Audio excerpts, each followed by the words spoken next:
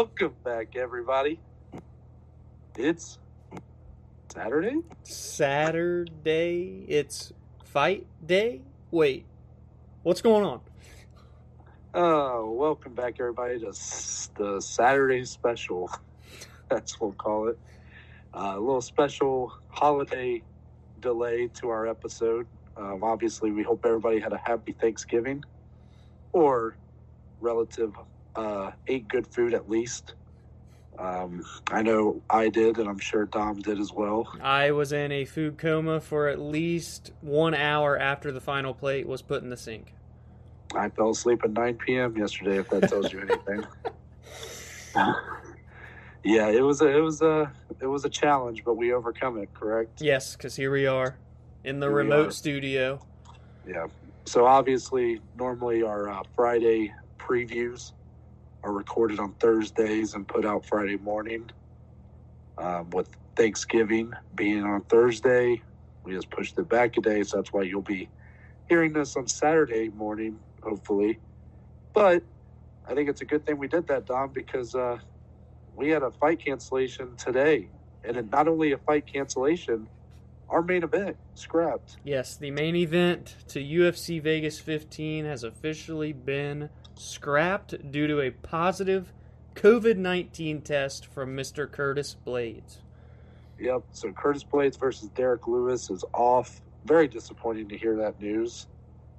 But, of course, whenever the UFC's in doubt for a fight night headliner, they go back to the well known as Anthony Smith once again. Anthony Smith originally co-maining this card. He's now been bumped to the main event for his, I think I read today was his 7th straight headliner. Yes, all Anthony Smith does is headline UFC fight nights and a pay-per-view with John Jones. And occasionally he gets dominated by John Jones on pay-per-view. Yes, right. But he is headlining against a guy who has not even been close to a main event slot, but he gets his biggest opportunity here, Mr. Devin Clark, a younger up-and-comer, a guy looking to make a name for himself, and what bigger name, really, if you want to go off the fact the guy's been headlining fight nights all the time, Anthony Smith. So I think people are going to be low on this card due to the fact that the main event might not be as intriguing or as big of names as the big heavyweight matchup we were promised, or some of these other headliners that we've had recently. But I think what you guys are going to see is that there are some gems on this card, potentially. Yep. There are some diamonds in the rough. And ultimately, the names don't matter. It's all about having good fights, correct? Exactly. Yeah. But before we get into that, you know what time it is. It's time for the news. The news. Y'all didn't really think just because we postponed one day we wouldn't have a news segment, right? I mean, I hope not. Yeah, y'all must have forgot. But there's not a ton this week. Yeah, it's a small one.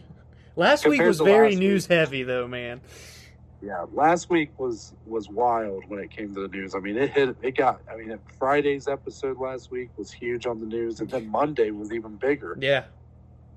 I mean, you never see that. The Monday episodes are usually always the ones with the less news, but we get a couple fight announcements here. If we start UFC 257 in January, headlined by the big matchup at lightweight between Conor McGregor and Dustin Poirier. We get a fight that I would like to assume would be somewhere on that main card, Hakeem Dawodu and Shane Burgos. Dom, what do you think of this matchup? I know Shane is in the top 15. Is Hakeem? Hakeem is right on the cusp, but not ranked. So he would crack the rankings here with a big win over Shane Burgos. Stylistically, this is really fun. I mean, Shane Burgos is ranked 12th right now. He's 13-2. You know, only 29 years old. Hakeem's very young. A lot of talent. He was just in a very interesting fight, to say the least. What was that, at 253, if I'm not mistaken? Yes, I believe it opened 253. Yeah. So he won that fight, and what started out as an incredible fight ended up being weird in the latter half of the second round and throughout the third round. Hakeem was like wanting to fight, but his opponent, who I'm completely blanking on, and that's why I'm not trying to mention a name, was not pressing forward, and it was just very awkward. And Hakeem was like literally frustrated, like yelling. They were yelling at each other in the octagon, and it was just an all-out, just weird thing that happened. But Hakeem, his opponent missed weight too. Yes, so a lot that of is people true. Yeah. But I mean, overall, Hakeem has shown a lot of promise, a lot of talent, fighting out of Canada. So this is a very exciting matchup, and I would like to think, like you said, it could be maybe the main card opener, depending on how stacked they want to make that card around Conor. His opponent's name was Zubaira Tukhugov, by the way. Okay. Yeah, so Zubaira missed weight, and then the fight was kind of weird because it started off great, but then Zubaira kind of took his foot off the gas, and he looked like he was comfortable to just sit there and kind of stay at range and basically just outpoint Hakeem, and Hakeem wanted to scrap a little bit more. Yeah, that fight showed it does take two to tango. Yeah, so it was a weird one, but, you know, Hakeem did get the win, and he gets his biggest matchup here against Shane Burgos, who, let's not forget, his last fight, he was in a losing effort, but it was the fight of the night against Josh Emmett. Low-key, I understand we're in a year where you have a fight like Weili and Joanna, which is kind of the obvious fight of the year, but that's a fight that could easily be up there for fight of the year. Mm-hmm. That's the fight Josh Emmett won, but he like tore his ACL or something in the first like round. That. So it was a great fight. Shane looked great at times in there. So he's definitely probably top 10 talent-wise. At least he's very much capable to be top 10 talent. I mean, when you go round for round with Josh Emmett, who's in the top 10, that shows kind of where he's at. Yeah, and before that, he KO'd Makwan Armikani. Before that, beat your boy Cub Swanson. I mean, he's been in there with some talented guys. And again, having a record of 13-2, he's no slouch here. No, and it should be a really fun matchup. I mean, both these guys know how to bring it. And I think that's going to speak very well to, you know, once you actually watch the fight. I think neither of these guys are going to want to back down or give an inch to the other. I don't think Hakeem's going to have to sit there and yell at Shane to throw. Yeah. I don't think you'll be seeing any of that. But I like the fight for UFC 257. I'm glad that they're, you know, looking to beef up that card. I thought the card 246, Conor and Cowboy, I thought that was a little weak if you went off the main card. Yeah, they kind of just carried that whole pay-per-view with Conor's name. Yeah, so you have this fight potentially on the main card, and then you even have rumored that we'll be seeing Michael Chandler potentially debut in the co-main. We've got, I think, Amanda Ribas, Michelle Watterson on that card. Mm-hmm. So, yeah, there's going to be some good ones. Hopefully, so it's definitely promising. Even though we both like UFC 255 and 256, looks like it's about to be really fun. It'll probably be a bounce back as far as for the casual fan to become a little bit more interested in and whatnot. So I'm glad that they're doing that and not just selling it on the fact that Conor's back. Right. I also saw even, real quick, sorry, more on the January card. So the main event here that was scratched, which was Blades and Lewis, original report said they're just going to try and rebook it for December. Then I also saw another report from Ariel Helwani that said they might even look into January. So imagine if they were even to slide that one on that main card there. That could be really fun too. So it could be. There's no way they can put it on December 19th, right? Yeah, buddy. That one's as full as they come. I mean, imagine, like, look at the other fight night we have before Conor. We've got Cater and Holloway. Like, imagine if this one co-mained that. Like, either way, January, if it gets booked in January, is looking solid right now. Yeah, so very fun stuff there. We move on to our second and last fight announcement today. A big one for bantamweight. Our boy, Jimmy Rivera, and Pedro Munoz matched up for January 30th fight night. Dom, this is top 10 here, big time for these two guys. Both guys who have really seen better days in the UFC, but they're not out of it by any means. It seems like stock's a little low on both these guys, but I don't see why. I still believe in Jimmy Rivera. That's a guy maybe I gave him a little too high of expectation. One of my, I guess, more infamous hot takes that I said to Dom way back in the day was that I thought Jimmy Rivera would be the future bantamweight champion, and I still think he can compete for a belt. And I think Pedro Munoz is no slouch either. I thought he won his last fight against Frankie Edgar. Yep. But it was close. And, he did, it was close enough to where you could give it to Frankie. So that's what happened. Unfortunately, that kind of leaves him stuck right now. But both these guys have a chance to really bounce back here because, correct me if I'm wrong, but Jimmy Rivera lost his last fight, didn't he? Well, he actually won his last one, but before that was on a skid.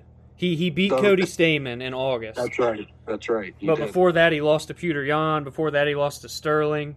And then he also even has a loss to Marlon Moraes. I don't know if that was 3 consecutive, but that's another loss that he had as well. We're talking about a guy in Jimmy Rivera that was at one point like 22-1 or like 21-1, and now he's 23-4. So on a little bit of a skid, but still a lot of talent, very technical guy in Jimmy Rivera. And for Munoz, knocked out Cody in round 1. Then he goes to a decision with Sterling, who is the next title challenger.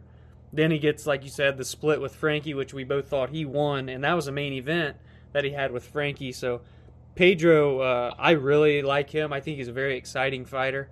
This is a good fight. This is a rematch I don't know how many years in the making, but they fought a few years back, assuming Jimmy would have gotten the dub in that first one, basing off of my numbers here with his losses. Right. So this could be interesting. Pedro's number 6, Jimmy's number 8. It's very important for both these guys and where they are in their career. Yeah, Jimmy's going to bring that really grapple-heavy style, and it'll be interesting to see how Pedro kind of combats that because, correct me if I'm wrong, but at least in the past couple years, we really haven't seen Pedro be tested on the ground near as much. I mean, he really had a star-making performance against Cody Garbrandt, but that was one where they just stood and traded for that whole first round, hurting each other multiple times, but then Pedro's power being able to overcome Cody's. And really, since then, I haven't seen a whole lot of testing him on the ground. Maybe Aljamain, but that would be the most of that. But Jimmy has a completely different grapple style. He's a bigger guy for that division. So I think that it'll be interesting to see how Pedro is able to kind of counteract that because Jimmy's going to bring that like, what do I always say? It's like he's a grinder. Yeah. That's the way I look at it. He really grinds for those takedowns, and he'll sit there and try to squash you and just smother you basically for 3 rounds. And if it's on the feet, he tends to be more of a point fighter, which to a lot of people that not big fans of that. Not that we're like huge fans of it either, but there's that technique to it that you really have to admire. So Jimmy is known for being that point style fighter if it's on the feet, but Pedro's not going to let him just sit and pick his shots. Pedro's going to come at him if it's on the feet. So it's a very interesting fight. Yeah, I completely agreed. And that's going to be on January 30th, the week after 257. So January is stacking up to be a fun one, I would say, if that holds true. Now, as for the rest of the news, we start with one that I think this is going to be the last time outside of if he signs anywhere else that we're probably going to talk about this fighter because it's just makes me sad. And I know if it makes me sad, it's going to make Dom sad. I'm crying. We're talking about Anderson Silva, potentially, not even potentially, one of the best fighters of all time. As the update from when we last talked about him, last time it was he had been cut or I guess released from his UFC contract. We might even mention that Bellator had said they didn't want him. Since then, other major promotions have came out and said basically they didn't want him. I don't know why all these promotions feel the need to say that. Like, Jesus, dude, just let him be. Just let him be. Yeah, so I mean, what was it? One championship came out and said no. Maybe the PFL. PFL was the other one. Bellator, of course. Nothing from bare knuckle, but my God, that would just be awful. So I really hope they're not even mentioned. Yeah. But as you were going for, Mm-hmm. We have one of the bigger promotions that came out and said that they're interested, and that is Ryzen out of Japan. And I can't say I'm surprised considering where this promotion's based out of. They have a lot of remnants of Pride FC. They kind of, in a lot of ways, they carry the spirit of Pride, and Pride was known for putting on their freak show fights and putting on fights that it would garner a lot of interest, but it would also just be like wild stuff. Like, you had Bob Sapp fighting there against 150-pound guys, and he was weighing nearly 400 pounds. Like, just wild stuff that they would do sometimes. And not that Anderson Silva's anything like that, but he is 45. He's a big name, but when you go to Ryzen, it's a step down in competition. But right. Also, like, I don't know. Do we really need to do this? Like, no, we don't at all. We don't need this. Anderson, I know you still love to fight. I know you still still have that fire burning in you, but it's not necessary. There's nothing left to prove. I get that if you're still passionate, then you should go for it, and I'm all about that mindset and anything you want to do in life. But it's just, you'd hate to see him go out there for another fight, and then what if he gets seriously injured? I guess that's just the part that would just be awful. So, yeah, I wish he would just completely hang him up, man. Yeah, I mean, we definitely are looking at it from somewhat of it's like selfish point of view, but not. Like, selfishly, we want to be able to just remember him for his peak, like where he was at his best, and we feel like these kind of decisions to keep going only look to hurt his legacy. But then we also, we legitimately care about Anderson Silva due to the enjoyment he gave us for years.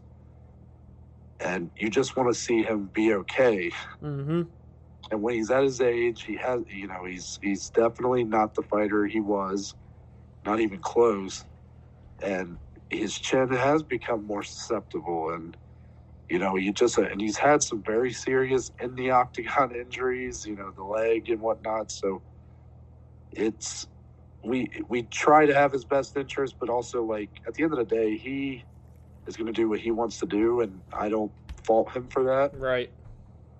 It's just he's also spoken very openly over the years, even back to before he lost his title. He was talking about retiring. I don't know if I know this was before we were really digging in the news all the time, but I remember before he faced Weidman, he had talked about how his family wanted him to retire, and he felt like he had nothing more to prove and all that, so I don't know what changed. And we're talking about a guy, too, I mean, I don't think a lot of people realize this, but Anderson didn't even have his first fight in the UFC till he was already 31. Yeah. Not that that's old, but we're talking like, he had a 7-year title reign, so he was already 38 years old when he was still dominating people. And that's the age where a lot of people retire, So, right. I mean, it's just, I don't know. It's just weird. I know he wants to keep going. Just, do whatever you want to do at the end of the day. It's not like we can stop him, but the selfish part and the part that just looking out for his health in general and his future says to stop. Yeah, I mean, you really can't put it any better than that. Obviously, if he does officially sign with Ryzen or anyone else, I'm sure we'll make note of it here. But besides that, I remember we were excited. It was like we felt like it was the one time we were going to get to talk about Anderson Silva on our podcast when he faced Uriah Hall. And now it seems like we talk about him all the time, and it just gets worse and worse. Yeah, exactly. So hopefully this is the last time, really, besides a potential announcement of where he signs. But hope he's doing all right, though. I'll just say that. Yep. And if we thought Anderson Silva shouldn't be fighting, then here's an interesting one. So we're gonna have our first bit of boxing news here. Oh boy. Not our forte per se. I am someone, just to give a little more detail into kind of our thoughts on boxing. I am someone who's very interested in the history of boxing. I've definitely taken more time than I guess I should say that boxing probably grabbed my interest before MMA did. I remember I would do like school projects on Floyd Mayweather, Muhammad Ali back in middle school, things like that. But obviously, again, I didn't have the money or a credit card or whatever to buy pay-per-views and whatnot, so it's not like I was ever doing that. So I'm always interested in the history of boxing, but I can't say I'm quite as interested in the current state of boxing. And Yeah, Dom, I don't know if you want to give your thoughts. Yeah, I mean, I like to consider myself a history buff on all things, even outside of sports. So the history of boxing is very interesting and intriguing. I have not quite dived into it like you have, but I just don't get very interested in boxing these days. I did watch the fight about a month ago, and I'm already blanking on who their names were, but it was the big fight that happened not too long ago. But yeah, I mean, boxing to me is just... I respect it for its history, but its place now in combat sports, I think, has just been surpassed by mixed martial arts, and I guess my heart just leans more toward mixed martial arts. So, yeah, I don't get very hands-on with it. Yeah, I think the biggest reasons is as MMA fans, we've been pretty spoiled. Yeah. We tend to always get the fights we want in the end. Sure, are there fights that we kind of roll our eyes at or go, why is that happening? Yes, but for the most part, you know, look, when you have a fight like Daniel Cormier and Stipe for the third time, if it was boxing, then the fight wouldn't happen for 5 more years, and DC would already be way past his prime. And, you know, my point is that the politics of boxing, I feel like, have quite compromised the sport, the enjoyment side of it, because from the outside looking in, I just feel like you never get the matchups you really want. Well, that's why that Lomachenko and Lopez, I remember their names as you were talking, last month was such a big deal because it was a fight that people wanted to see, and boxing actually did it. But yeah, it's, to your point, a lot of politics, a lot of just boxing, just the way it operates and the commissions and the weight classes and all the belts, and it's just, there's a lot to follow. If you thought there's a lot to follow in MMA, which there is, in terms of like the techniques and the styles, boxing is like in another realm when it comes to all the nitty-gritty stuff outside of the ring. In the ring, it's pretty simple, but outside of the ring, it's not. All of the belts, all of the weight classes, I think it's quite intimidating if you're someone trying to get into the sport to really dive in. I mean, you're talking weight classes for every like 3 or 4 pounds. Yeah. That's wild. But I mean, it has its place for sure, and obviously it's got a rich history, and that's one of the big names in boxing history is back. Really, 2 of them. Yeah. Because we have an interesting fight to talk about here that's happening Saturday night. Mike Tyson. Yes, that's right. Mike Tyson is fighting for the first time in 15 years against Mr. Roy Jones Jr., who's only 3 years younger than him, both in their 50s. However, Roy Jones did last fight, I believe, like 4 years ago, so he's not quite as long out of the fight game. But all right, Dom, I'm just going to break down the rules here for you. Break it all down. This fight, because I think there's been a lot of confusion. Right. Yeah, I just know it's a charity fight on pay-per-view. Yeah, there's been a lot of confusion as to the rules of this fight. The commission, the State Athletic Commission said one thing. The Boxing Commission said another. It's, the fighters are saying another. So there's been a lot of confusion. It's been a very poorly handled event, a poorly promoted event for sure. But here are the rules as I understand them. So there's 8. First off, it's an exhibition, which means that it's not going to go on either guy's record. It's 8 2-minute rounds.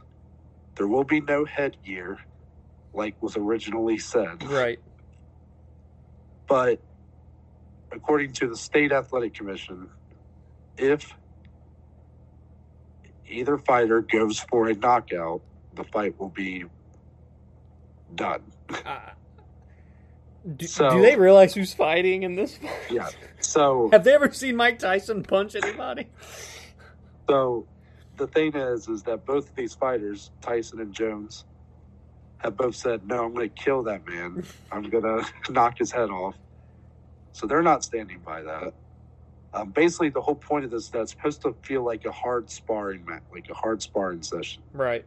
So any guy that if any guy gets knocked down, supposedly the fight's over. Will that hold true? I don't know. Now, if this fight goes the distance, since it's an exhibition, the State Athletic Commission will not be providing judges.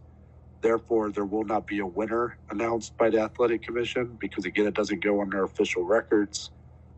But the Boxing Commission, overseeing this matchup, will be having 3 legends of the boxing world come in to judge the fight and will determine a winner, in quotations, a winner. And they will be given a belt made for this event. It's the Black Lives Matter belt that people were talking about because it says like Black Lives Matter on it and stuff like that. So very interesting. This is all becoming, everything aside here, it's been a very poorly handled event, and it's beginning to feel like this is going to turn into a bit of a shit show. Yeah. Yeah. It is for charity, though, right? I honestly, when you said that was news to me. I think there's some sort of charity portion that goes to this fight. I don't really know how the details work. I did want to point something out that is really cool. For those of you that don't know, you've probably heard us mention Verdict MMA on the podcast before. They had a unique partnership with Triller, who is like the sponsor for the Tyson and Jones fight. So you mentioned that there's not going to be judges being an exhibition, like legitimate boxing judges. So they partnered with Triller you can score the round by round for tomorrow night's boxing match, or Saturday night, I should say, on Verdict, which is really cool because they always just do like the UFC MMA fights. So they got permission to do round by round scoring for everyone that's on Verdict for Tyson versus Jones Jr., which I just thought it was cool to mention. Plus, I don't have much to talk about on this topic. Yeah, and I understand that. And I think that the thing is that this fight is weirdly, and really even the co-main event, they're weirdly like, just because you don't know what's going to happen and you feel like there is the chance that this all just kind of blows up in everybody's face. Because there's a chance that a lot of people are going to buy this and be pissed off at what they actually end up watching. Yeah. So you have to wonder, it adds some intrigue for sure. Like, there's a part of me that's tempted to buy it. It is only $50, so, cheaper than others. But and to speak on the co-main event, you have the YouTuber Jake Paul that everybody loves. He's going up against an NBA basketball player named Nate Robinson, who I'm a big fan of. I loved Nate Robinson back in the day. Former slam dunk champion. Multiple times. Yes. Like 3 times slam dunk champion. And look, Nate Robinson was always the little guy in the NBA. He didn't look too little up there next to Jake Paul. I will say, for being like 5'2", 5'3", whatever he is, he was always built very well. Did you just say he's 5'2" or 5'3"? I don't know. What is he, 5'9"? I don't know how tall he is. Maybe I'm thinking of the other guy that was in the NBA that was really short. You're thinking of like Spud Webb? Spud Webb, yeah. He was 5'2" or 5'3". Anyway, Nate Robinson has always been built really well. And I'm assuming he at least has some sort of boxing training for like exercise purposes at least. But this is another reason where I really just have little to no interest in this. But it feels like a circus. Yeah. It feels like a car crash. Like you know how it's going to end, and it's not going to be good, but you can't look away. Yeah. And this co-main event, just to say, like, Nate Robinson is a hell of an athlete. Obviously, the guy was always one of the shortest players in the NBA, but yet he was winning dunk contests and stuff like that. Hell of an athlete. Do I know if he can box worth the shit? No. But I don't think Jake Paul can either. So it's interesting. I don't know if it's going to be good. It's probably not going to be. I mean, if you go in with if you're someone who's going to buy this pay-per-view, set your expectations very low, and then maybe you'll be pleasantly surprised. Right. If you go in expecting the best thing ever, you're setting yourself up for failure. Yes. That is a very good way to put it. Kind of like we did back in the day when me and you, and along with a bunch of the other football players, went to my basement and bought Mayweather Pacquiao. Wow, what a memory. Yeah, that was a deep dive right there, wasn't it? Yes, it was. But, yeah, I just wanted to mention it on the podcast because ultimately boxing is a part of MMA, and this is a high-profile fight. Not for necessarily good reason, but it's worth noting anyways. A legends fight, you know? It is legends. I mean, look, Mike Tyson is one of the biggest names ever in boxing. I mean, that dude, my parents, before I was born and stuff, they were buying Tyson pay-per-views and watching him knock people out in 30 seconds and stuff like that. That was really their guy. I mean, that was everybody's guy. And then Roy Jones Jr., he might not be quite the name Tyson is, but for boxing fans, I mean, he dominated the early 2000s and things like that. So it should be an interesting matchup. You have to think that the fight's in favor of Roy Jones only because he's fought more recently, too. Mm-hmm. Fighting professionally, that is, just 4 years ago or so was his last fight. So you have to think this fight favors him because Tyson hasn't fought in like 15 years. But you really just don't know what's going to happen until they get in there. It's a perfect way to put it. It's interesting. There's a chance I might be watching it tomorrow. So keep me posted. We'll see. Oh, I will. I'll be going back and forth between that and the fights that we're about to get into, and I think that's a good segue. That is. That's the end of the news. The news. But it's time to break down a 6-fight main card, people. We love our 6-fight main cards. Hey, we lost the main event, but we got an extra fight added, So, 5 fights with a really good main event, 6 fights with still a good main event. We love it. We love it. 100%. Our main event, as we mentioned at the top here, light heavyweight Anthony Smith in his 7th straight main event, going up against Devin Clark in his first ever main event. Co-main, welterweight, Miguel Baeza, Takashi Sato. That's going to be a great matchup. I'm very excited for that one. Yes. Then at heavyweight, we got Josh Parisian and Parker Porter. At featherweight, another very exciting matchup, Spike Carlisle and Bill Algeo. Then at catchweight, but originally scheduled at bantamweight, you got Ashley Evans Smith and then Norma Dumont Viana. And then we opened the night at featherweight with Jonathan Pierce and Kai Kamaka III. So a lot of names that most of you are going, who? Yeah. Huh? Yeah. Who? What? Where? How? But don't worry, people. We're going to give you all the details you need to know, and it starts at featherweight. Jonathan Pierce, Kai Kamaka III. Dom, you know what to do. It's time for the nitty-gritty. Kai Kamaka III versus Jonathan Pierce, men's featherweight, 145 pounds. Kai is 8-2, 1 submission. Rest is decisions. I was a little disappointed when I researched that, but you know what? I'm not going to hate on the guy. I like his name. He's 1-0 in the UFC, and he's entering this fight on a 6-fight win streak. On the other end, Jonathan is 9-4, 7 KO TKOs, 1 submission. So we've got a guy with 1 total finish, and then we got a guy that's finished 8 out of 9. Polar opposites here could make for an intriguing battle. Jonathan is 1-1 in the UFC if you count his win on the Contender Series. If not, he's 0-1 technically. Whatever you prefer, we're not judging you. His lone loss in the UFC, however, in his UFC debut technically, was Joe Lauzon, and that was by TKO. That's not an easy debut by any stretch of the imagination, if I do say so myself, Noah. I agree. I mean, we're talking Joe Lauzon is a veteran of the game, of mixed martial arts, of the UFC. A legend. Yes. So for Jonathan to come in and take that fight, wow. So, interesting fight here on paper. Again, not too much nitty-gritty here on my end. Noah will probably have a couple more details. But Kai Kamaka, Jonathan Pearce, interesting. Again, we got a guy that only has finished one fight out of 8 total wins. And then we got a guy that's finished 8 out of 9. We love a guy that finishes fights, a guy that's been in there with Joe Lauzon, been on the Contender Series. I'm leaning toward Jonathan Pearce here. I've not made my picks on verdict yet, so I'm going off just pure notes here. I'm going Jonathan Pearce. I'm going KO TKO. I'm going round 2. Round 2. Okay. Yes, these are two.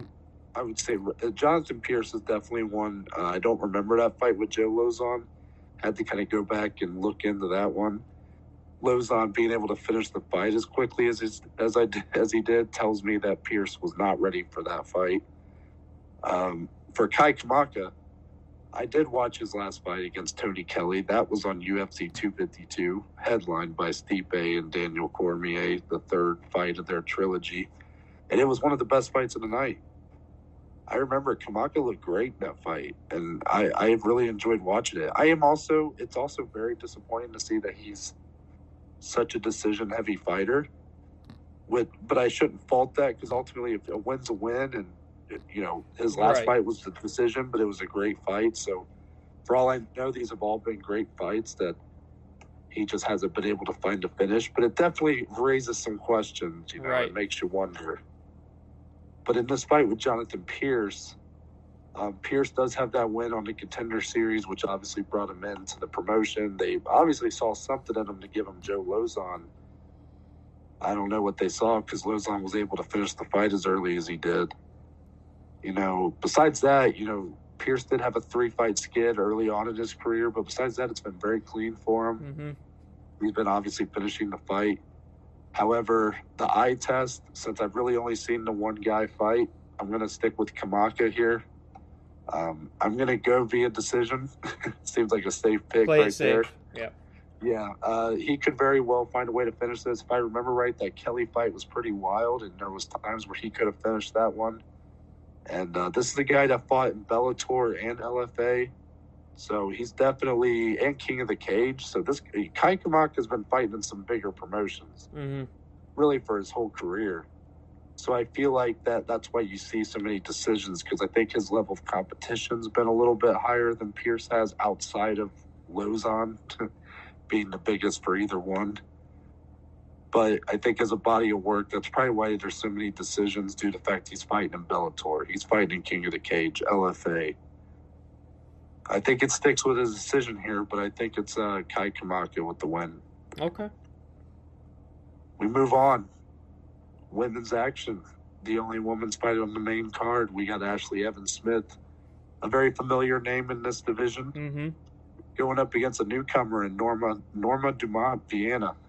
I'm interested to see what you have to say here, Dom. Yeah, so Ashley is 6-4. She's got 3 KO TKOs. She's 3-4 in the UFC. So always, you take it with a grain of salt here when you see someone with a negative record in the UFC. She does have a notable win against Bec Rawlings. That was by unanimous decision. Her losses, though, to no slouch. Raquel Pennington via submission. Lost to Ketlin Vieira via unanimous decision. Also lost to Andrea Lee via unanimous decision. For Norma, like you said, somewhat of a newcomer here. She's only 4-1 in her professional career. She has 2 of those 4 wins via submission. However, she's 0-1 in the UFC. But that was at featherweight, and that was against a woman by the name of Megan Anderson, who, by the way, was scheduled to take on Amanda Nunes in December. Of course, that's been postponed, but you get what I'm saying. That's a tough debut here. We've got 2 fighters in back-to-back fights that have not been given an easy fight by any means in their UFC debut. Both of Norma's 2 finishes, which were submissions, have come in the first round. This is, again, not too much research to be done on these 2 on paper. Not a lot of professional experience. I mean, combined, they only have 15 total fights here, and 10 of those combined are wins. So this is interesting. You said Norma, did she miss weight then? She must have, but I don't have that in front of me for sure. Gotcha. Because I know, like you said, it was mentioned or scheduled as a women's bantamweight. So if it is catch weight, I'm assuming she may have missed weight. If she did make weight, I'm guessing it's still at 135. Either way, interesting matchup. Stylistically, an interesting matchup. However, I'm going to play safe here in terms of the method of victory. I am going to, however, take the newcomer in Norma. I think, if you take away a loss to Megan Anderson, she's undefeated, and Megan's no slouch. We know this. And for Ashley, it seems that in her biggest fight, she can't quite get it done. Rather than win over Beck Rawlings, I'm going to go Norma Dumont Viana via decision in our second fight on the main card. Yeah, I am pretty close to going with that. I want to talk this through a little bit in my own head here. So Norma Dumont, I told you this before we started the podcast. She is the fighter that was cutting 35 pounds to make weight today. So I'm assuming she didn't make weight. Whoever didn't, it was by 4.5 pounds. For Ashley Evans Smith, though, she's always been kind of, the 3 wins by knockout out of her 6 wins. I mean, that's impressive. You don't see a ton of that in the women's divisions. So Norma Dumont, 4-1, that 1 loss to Megan Anderson, not a ton to go off of there, but obviously the 4 wins before that, they looked at her pretty highly to put her up with Megan Anderson. Right. And for Ashley, she's really been that kind of gatekeeper role in a way. She went up against the likes of Raquel Pennington back in 2014, Ketlin Vieira back a couple years ago, and then Andrea Lee here in her last fight. It's been a year and a half since we've actually seen Ashley Evans Smith, so she's been out of the cage for a while. So that's kind of going to be my debate here. Do I go with Ashley Evans Smith, who might be having some ring rust with that year and a half layoff, or do I go with Norma Dumont, who might have completely depleted herself to try to make weight? I'm going to go with Norma Dumont. I'm going to go by decision. I think it's I could see this really being kind of a sloppy fight, if I'm being honest. Both women are coming in with some baggage here. It's going to be interesting to see who is able to kind of push through their, persevere through their struggle to really get to this fight. But Ashley Evans Smith definitely does have the bigger wins to her name, and Norma Dumont's really her only claim to fame is a loss against the title challenger, potentially. So it's definitely, I think, a riskier pick than maybe we think it is to go with Norma Dumont, but she's the bigger woman. I don't think the knockout power of Ashley Evans Smith is going to really affect her like it has some of these other people that she's fought. And I think that she'll be able to pull out a decision here. Okay. And now here's a big fight. Here's what I'm excited I love this fight. It's going to go under the radar, but Spike Carlisle, Bill Algeo, I do want to, before I let you take it away, I do just want to say both of these guys lost in their last fight are coming off losses. Yep. But it was in the fight of the night of their respective cards, if that tells you anything. Yes. Spike Carlisle going up against Billy Q, a guy we're a big fan of, while Bill Algeo was up against Ricardo Lamas. Ricardo Lamas, yeah. Sorry, Ricardo. Did not mean to do that. But both guys coming off losses, but in fight of the night fashion. So are they going to bring it this time, Dom? Oh, they're going to bring it. This is my projected fight of the night, ladies and gentlemen. Bill Algeo, Spike Carlisle. Originally was supposed to open the main card. Now it's the third fight on the main card. Bill is 13-5, 3 KO TKOs, 6 submissions. That's 9 out of 13 via finish. He is 0-2 in the UFC if you count his Contender Series loss. If not, he's 0-1. Again, we don't judge. Notable losses. He lost to Mr. Shane Burgos, the aforementioned Shane Burgos in our news segment, back at XFE 46 in 2014 via submission. Also lost to Jared Flash Gordon at CFFC 63 in 2017 via unanimous decision. And then, like we mentioned, lost his UFC debut to Ricardo Lamas. Again, this is 3 fighters that in their UFC debuts have fought true veterans and studs and not come up victorious. But my goodness, getting put in with Ricardo Lamas in your debut, oof. On the other end, Spike Carlisle, Spike Dudley, you know, whatever you want to call him, this dude's a wild man. Had the mask on today at weigh-ins. Love this guy. Anybody named Spike, sorry, I'm getting excited. You're probably a badass. Spike is 9-2, 5 KO TKOs, 3 submissions. That's 8 out of 9. He's 1-1 in the UFC. 7 of his 8 finishes have came via the first round. By the way, in that fight with Billy Quarantillo, whatever. Spike, at one point, thought that one of the rounds ended, Noah, and he began to mosey on back to his corner. Well, Billy Q recognized this mistake and damn near punched Spike's head into the audience. It was insane, but Spike somehow managed to not get knocked out, made it back to his corner, went on to give us an incredible fight, the fight of the night, as Noah mentioned. And again, like I'm saying, this is going to be my fight of the night for UFC Vegas 15 on the main card, maybe even the entire card plus prelims. Let me see here. I had my prediction in. I think I was leaning towards Spike. Let me see. Yes, I've got Spike Carlisle, fight of the night, winning via decision. I don't think anybody's going to get finished. I think it's just going to be beautiful chaos, Noah. Yeah, that's a good way to put it. This fight definitely kind of speaks to that catchphrase we tend to throw around here a lot. Yeah, both these guys, here's the thing. Bill Algeo, to your point about him making his debut against such a veteran in Ricardo Lamas, I can't speak for the other ones that made the debuts against these big vets and big matchups, but Algeo stepped in for Ryan Hall, who got hurt, so that was the reason for that one. And really, you know, I know it was a late replacement and whatnot. It ended up being a great fight, but it was one that Ricardo Lamas was really never in any danger. He really controlled the fight for the most part. Spike Carlisle, however, put up a great effort in his loss to Billy Q. Again, Billy Q was clearly the winner of it, but Spike Carlisle was just a wild man, and it was fun to watch. And I think Billy Quarantillo is going to become a pretty big name in this division at some point. Yeah. So I think that loss is only going to age better and better as it goes along. I've seen more from Spike Carlisle in his loss compared to Bill Algeo in his. I think that's what's going to make me lean to Spike Carlisle here. I think it's going to be a great fight. I'm going to go via decision as well.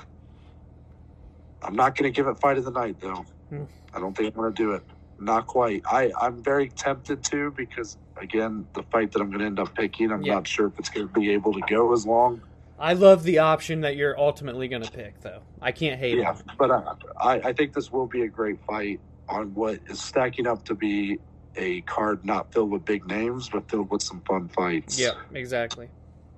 Now we go to heavyweight. The big Josh boys. Parisian. Yep, Josh Parisian and Parker Porter.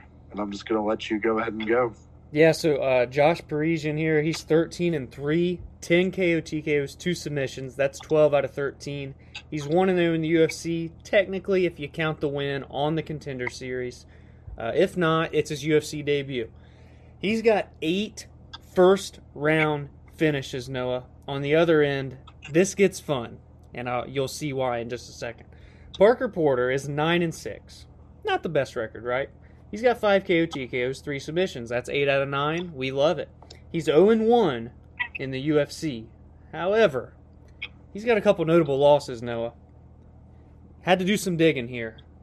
Okay. Listen at this one right here. You ever heard of John Jones? Yeah. Yes. You know, kind of a big deal.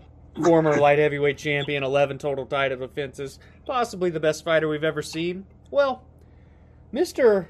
Parker Porter took on John Jones at WCF 3 in 2008. We were a measly 10, 11 years old at this point, Noah. Just little guys, didn't even know what the WCF was. And Parker Porter got knocked out by Mr. John Jones, who went on to become one of the greatest fighters we have ever been privileged to see. Then he fights a guy by the name of Gabriel Gonzaga at Reality Fighting in 2011, lost to Gabriel via submission, and then in his UFC debut, another notable loss here, he lost to Mr. Chris Daukaus via TKO. Again, we've got another fun fight. The big boys are always just a little bit more fun for whatever reason it may be. It's because they hit a little harder. Let's just be honest. True. But I did see Parker Porter's debut against Chris Daukaus. Not very impressed. Daukaus is a beast, however. Obviously, he made a notable loss on here. But I'm going Josh Parisian here. A guy that's 13-3, 12 finishes. 8 first-round finishes. I'm going Parisian. He's got the advantage here, I think, just in every aspect from what I'm seeing. A guy that's 9-6. That's a sketchy record. Again, he's got very tough fights on here. But I'm going Parisian. And I'm going first round KO TKO. I completely agree with your assessment. I think Parker Porter's resume is so interesting. But again, how much credit can you give to someone for fighting John Jones when John Jones finished the fight in 36 seconds? Right. So it's like at some point, and I know he went a little bit longer with the Gonzaga. I'm pretty sure it was a third-round finish, but I think I'm going to say I'm going to go with Josh Parisian. I think this is definitely set up to be kind of give him a platform to really show off his skills here against a punching bag. And another Contender Series guy, too, They love these Contender Series guys and building them up. Yeah, and Parker Porter's the same way. I mean, I know he lost, but again, they've shown that even if you lose on the Contender Series, you can be brought back. Yep. So both guys getting a big stage here. I think Parisian wins. I'm going to give Porter to the second round. I'm going to go with the second round TKO KO. Parisian, he tends to win via the ground and pound, or his last win was punches from mount, things like that. I think he's going to slowly drag Porter into the deep waters that they talk about a lot. Really kind of grind him to where he's just really breathing heavy. And then that's when he's going to become defenseless to that ground and pound. And I think that's how the fight's going to finish in the second round. Love it. Mm-hmm. Now, co-main time. And I'm just going to say, this is my pick for fight of the night. This is incredible. Incredible matchmaking. Incredible fight. Miguel Baeza and then Takashi Sato. We're a little upset on this podcast at Takashi Sato. Well, especially Noah. Look, we've joked around about, even on this card, we had our main event get scrapped. It's happened to us a few times, releasing these episodes on Friday mornings, having to do them Thursday night. Sometimes things happen. Guys miss weight and can't fight. Now you got COVID as an added factor. It's unpredictable, when guys will drop out. However, the original guy to drop out of his fight was Takashi Sato for us. And not only that, but in our breakdown, I went on a 15-minute tangent. I just stood in silence as you just went on the history lesson. I loved it. I was talking about Pride FC, about the Japanese market, everything. And then he didn't even fight. Yes. So I'm a little upset at Takashi Sato, but I'm willing to let bygones be bygones because he's about to put on a fight tonight performance with Miguel Baeza, and I'm going to let you tell him why. Miguel Baeza is a perfect 9-0. 7 of those 9 wins have came via KO TKO. He's 3-0 in the UFC. Again, another Contender Series veteran here, so if you count one of those wins, he's 3-0 in the UFC. Notable win, most recently against Matt Brown. Brutally TKO'd Mr. Matt Brown there, a true veteran, a guy that Noah and I have had the pleasure to meet. Fun fact there. Miguel has 4 round 1 finishes. Takashi Sato, 16 wins, 3 losses, 11 KO TKOs, 2 submissions. That's 13 out of 16 via finish. 2-1 in the UFC. Notable win over Ben Saunders. That was actually in his UFC debut. Won that via TKO. Also has a notable loss to our guy, Bilal Muhammad. Lost to him via submission. Takashi has 10 of his 13 finishes in the first round. This has Fight of the Night written all over it. But I'm not going to change. I love some spike and some Bill action. But if that's not the Fight of the Night, this one right here is. This is an incredible fight. Bumped up to the co-main for a reason. And I think they're going to put on a performance. This was on If You Don't Know Now You Know, which is everyone's favorite piece of social media content from Dana White. So a lot of promotion here around this fight for very good reason. I think it's going to be a battle, back and forth, stand-up battle. Could even see some grappling, but these boys like to slug it out and get those KO TKOs. I'm going Mr. Miguel Baeza via decision. Decision. Interesting. I just think it's going to be a very back and forth. Someone could easily get finished here. But the selfish part of me just wants to see 3 brutal rounds of just violence. Yeah, 100%. Yeah, both these guys have shown me a lot over their careers. Miguel Baeza, more recently, that win over Matt Brown over the summer, brutal stuff. Brown looked good early. It speaks to his veteran status. But that second round started, and Baeza hit him with, I believe it was a left hook. Oh, my gosh. Brown dropped like a sack of potatoes, and it was done. And I was kind of sad. But Baeza is built like a freaking Greek statue.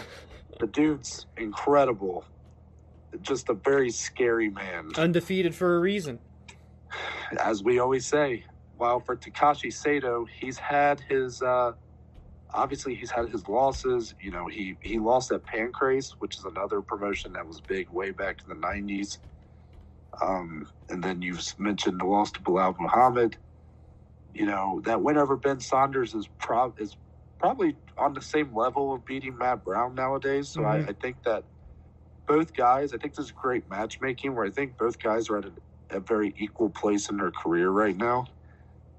Takashi Sato does have more, obviously, the losses on his record, so you definitely lean towards Baeza for that reason.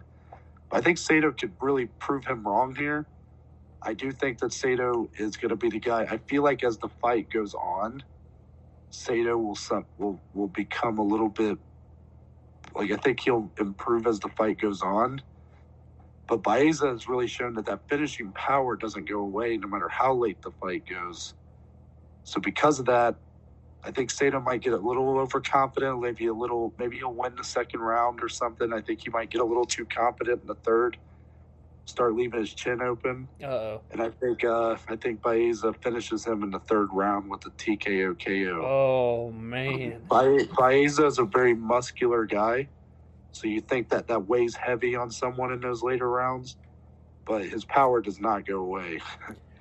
And I think that against someone like Sato, Sato could definitely become a little overzealous, just a little, maybe lunge into some shots and really leave himself open for just a brutal knockout like he did against Matt Brown. This fight offers fireworks in the co-main event slot. I can't stress it enough. Again, like Noah's mentioned, a lot of not so well-known people on this card, but stylistically we've got some great fights, especially these latter 4. And this one is just fantastic. Again, this is perfect matchmaking here. I can't wait for this one. 100%. And we move on to our main event of the evening. Was not what we originally expected, but hey, I'm here for it. For the second time on this podcast. Yeah, this is history here. This is our first time having a guy that main evented twice right here. Yep. Somehow he beat Davison. I don't know how it happened. Yeah. Anthony Smith is headlining against Devin Clark. Tom, I know the people are going to be familiar with Anthony Smith, but let them know about the other guy too. Oh, absolutely. For those of you that were not with us for the Anthony Smith and Alexander Rakic fight night, don't worry, because I've got you covered. Anthony Smith, Mr. UFC Fight Night at this point. I mean, my goodness. 7 straight main events, 6 of those on a fight night. Woo! The UFC loves this guy. And I do too. He's 33-16. This is going to be his 50th professional fight on Saturday night. 18 KO TKOs, 12 submissions. That's 30. Can't stress that enough. 30 out of 33 wins via finish. That's illegal. He's 8-5 in the UFC, a former middleweight, now a light heavyweight. He's got notable wins against Andrew Sanchez via KO, Hector Lombard via KO, KO'd Rashad Evans. Ooh, that was just brutal. Shogun Rua KO, Volkan Oezdemir submission, his most recent victory, and really one of his most impressive if we're talking name value and just where the fighters were in their careers. Submitted Alexander Gustafsson right off of Gustafsson's title shot with John Jones. Does have some notable losses to one of Noah's favorite fighters, Thiago Santos, got TKO'd there. He lost to John Jones in the title fight via decision. Lost to Glover Teixeira after a dominant first 2 rounds, really gassed out, and Glover took over from there. Glover's an ageless wonder, though. We all realize this at this point. Lost to Glover via TKO, and then most recently in that Fight Night headliner that we broke down, lost to Alexander Rakic via unanimous decision. 16 first-round finishes for Anthony Smith. In the blue corner, though, Devin Clark. Let's give him the respect he deserves. 12 wins, 4 losses, 3 KO TKOs, 1 submission. He's 6-4 in the UFC. He's got notable wins against Daquan Townsend via unanimous decision. Also beat Alonzo Minifield via unanimous decision. However, he's got notable losses, and these losses are against the biggest names and in the biggest fights of Devin's UFC career. He lost to Jan Blachowicz via submission. He also has lost to Alexander Rakic via TKO and got submitted by Ryan Spann. And Noah, I'm just going to go off of that last point here. In his biggest fights, he has not gotten the job done. Anthony Smith, however, has been in plenty of big fights. And while he has came up short, he has gotten the job done a number of times as well. Anthony Smith is a veteran. He's on a 2-fight skid, and he has to bounce back in a big way here. And I think it happens Saturday night in the UFC Vegas 15 main event. Anthony Smith, a second-round submission victory. I like it. I think you did a very good breakdown there of where both these guys are coming at in their careers. It's really big for both of them. Yes.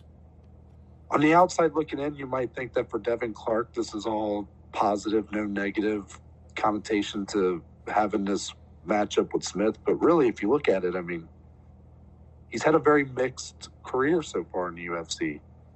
You know, sure, he's a younger guy. You know, he's still trying to make a name for himself, and he's still improving. But, you know, a loss here might make the UFC really question if they can continue putting him in these kind of matchups. You know, you might really have to go back and go on a big streak just to have them have some faith in him again.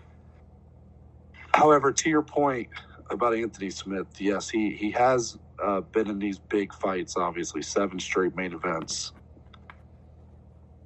And for the majority of them, he was winning. But it's not really about, you know, unfortunately with the fight game, it's not about what you've done. It's about what have you done for me lately. And for Smith, it's not looked great. I know Glover is looking like he might get a title shot here in the future. And, you know, really that was a fight that should have been stopped earlier. And we wouldn't be talking about probably Smith as negatively as a lot are. But then that Rakic fight, he came back probably too soon. Yeah, I agree with that. 100%. Dominated. I mean, looked like he really didn't. You know, for Lionheart, a guy who never quits, and he didn't quit in this fight, but it just didn't look like he even wanted to be there anymore. Mm-hmm. Taking all that punishment on his legs. I mean, hearing him talk after the fight about, he's like, these guys are too big, potentially looking like he might go back down. It made us both, I remember at the time, say, take some time off. Yep. And he really hasn't. No. He's back, quick turnaround again. It is a step in the, lower competition. Devin Clark is less proven than Rakic or Glover Teixeira. But I don't know if I don't really think that's how it's going to go here. I think, unfortunately for Anthony Smith, I don't think this is going to be I think it's going to be another loss for him. Yeah, it's tough. It makes me sad.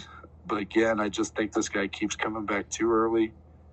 I don't think he's taking the time he needs to really heal and really refocus or really improve on his skills. I just think that it's too many times too quick. He's taken a lot of damage this year.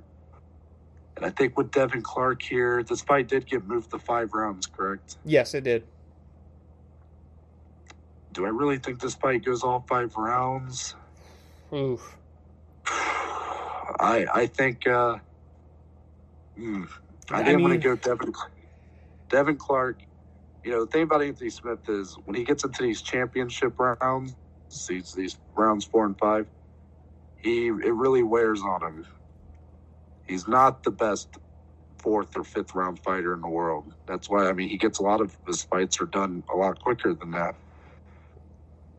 I think Devin Clark, this is his first time going to 5 rounds, but he definitely has the body type. He doesn't really have he hasn't shown to really tire, even in his 3-round fights. Yeah, I was going to say, 8 of his 12 wins came via decision, so he's, he's used to going 15 full minutes. So I guess the question would be, can he go the extra 10 here and prove he's championship material, essentially? True. So I'm going to go Devin Clark, but I'm going to go via 4th round TKO. I think he's just going to, it could be even for a while. Just like you saw Anthony Smith look great early on against Glover Teixeira. I don't think it'll be quite as bad as the performance with Rakic, but I think that Clark is going to really pull ahead in the later rounds, and I think that he will be stopped via some sort of ground and pound finish, maybe off a knockdown kind of thing. Disappointing, obviously, and it's going to make people really question if Smith should continue fighting or if he should move down and weight, whatever. But that's just, not everybody gets the storybook ending. It's the fight game. Yep. So it's a somber viewpoint, but for Clark, it would be a huge win for him that would push him into potential top 10 territory. So there's the positive there. But that is the end of our breakdown, our preview of #UFC Vegas 15. Remember, everybody, you can watch these fights. The prelims will be on ESPN Plus, and then you can watch the main card on ESPN Plus or ESPN. That's right. This card is on ESPN, so please check these fights out. I think there's some good ones in here that are going to be worth your time. Feel free, if you want to, also buy the boxing pay-per-view through Triller or many other pay-per-view outlets, Mike Tyson versus Roy Jones Jr. Give us your thoughts on what's all these fights going on Saturday night. But as for our next couple episodes, really Monday we're just going to be recapping all the fights from Saturday. And then obviously Friday we'll have our next preview episode because there'll be no special episode on Wednesday, correct, Dom? Correct. We're finally on the routine now, the every other Wednesday routine. So that Friday, what's our headliner next week? We've got a fun one. No, we've got Mr. The Joker, Jack Hermansson, taking on a newly found opponent in Mr. Kevin Holland. Kevin taking this fight on about, 4 weeks notice at the time that they announced it. Coming off of a big win here. He's going essentially for Fighter of the Year, in my opinion, if Holland can get that win over Jack Hermansson. So a great main event that we get to break down on Friday next week. Yep. So be on the lookout for all that. It's going to be a fun week. Dom, tell the good people where they can find you on social media. You can find me on Twitter and Instagram at DSalee14. And you can find the podcast on Twitter and Instagram at BAJ_MMA podcast. And as for me, if you go to my bio on Twitter or Instagram at NTBaker_, you'll be taken to our link tree, which gives you the links to every platform we are on, social media-wise. Twitter and Instagram's on there. As for where you can listen to the podcast, you got the Spotify link, Apple, Google, YouTube channels on there, the Anchor page is on there, and there's a link if you want to become a supporter of the podcast. All that does is just provide us with a few dollars a month based on your choosing. And all that money just goes back into improving the podcast, whether it be the audio equipment or down the line doing a video podcast. So again, all those can be found on my bio at ntbaker_ on Twitter, Instagram. But with that, we're out. And we're going to see y'all on Monday.